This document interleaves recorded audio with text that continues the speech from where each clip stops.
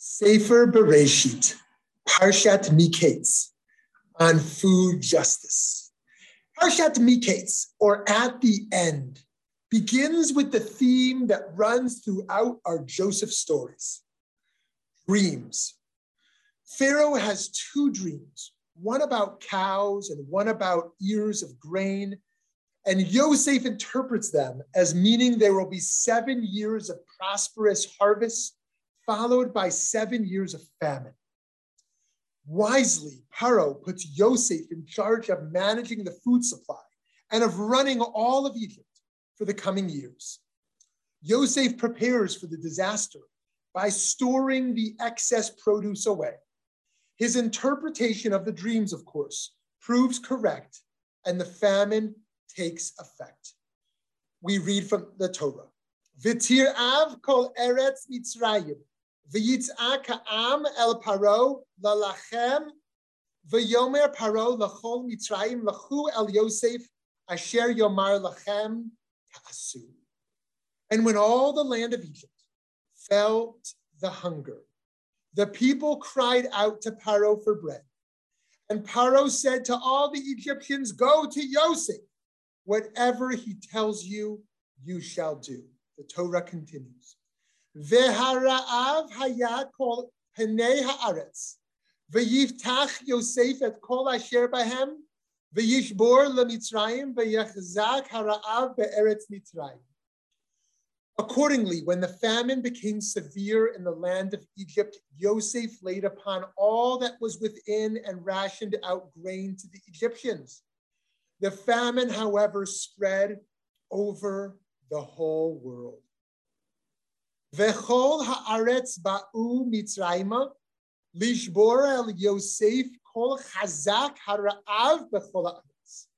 So all the world came to Joseph, all the world, in Egypt to procure rations, for the famine had become severe throughout the world. End of the quote.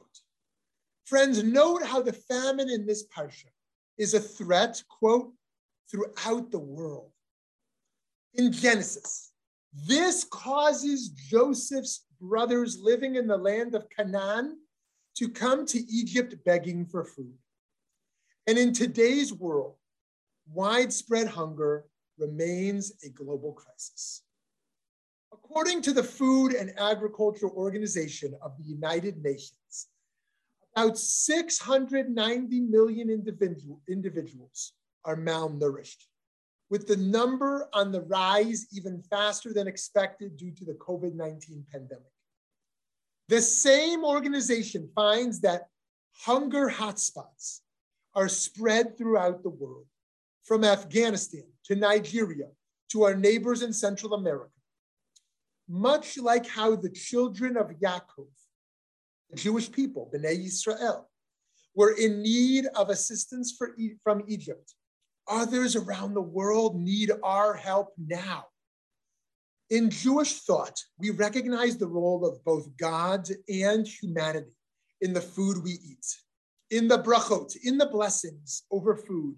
We thank God for being the source of the earth sprouting. Ideally, we additionally call to mind the farm workers, restaurant workers, factory workers, transportation workers, grocery store workers, and the animals who contribute to our nourishment. But what about those whose needs are not met by the systems in place? For one model of a solution, we can look to the mitzvah of Peah. The Torah in Vayikra, in Leviticus, commands farmers to leave some of their crop for the poor and the stranger. This practice teaches us that the food we grow is not entirely ours. Our parsha tells us that Yosef collected produce in a very large quantity, like the sands of the sea, until he ceased to measure it, for it could not be measured. Similarly, the very beginning of Mishnah Peah teaches that this mechanism for justice is among the mitzvot that have no measure, meaning there is no quantity of food that definitively fulfills the obligation. Friends, we can also take seriously Sefer Devarim, the book of Deuteronomy, which gives the commandment to provide a tithe for the poor. In our parsha, in our Torah portion, Yosef uses the 7 years of abundance to plan and prepare for the subsequent years of famine.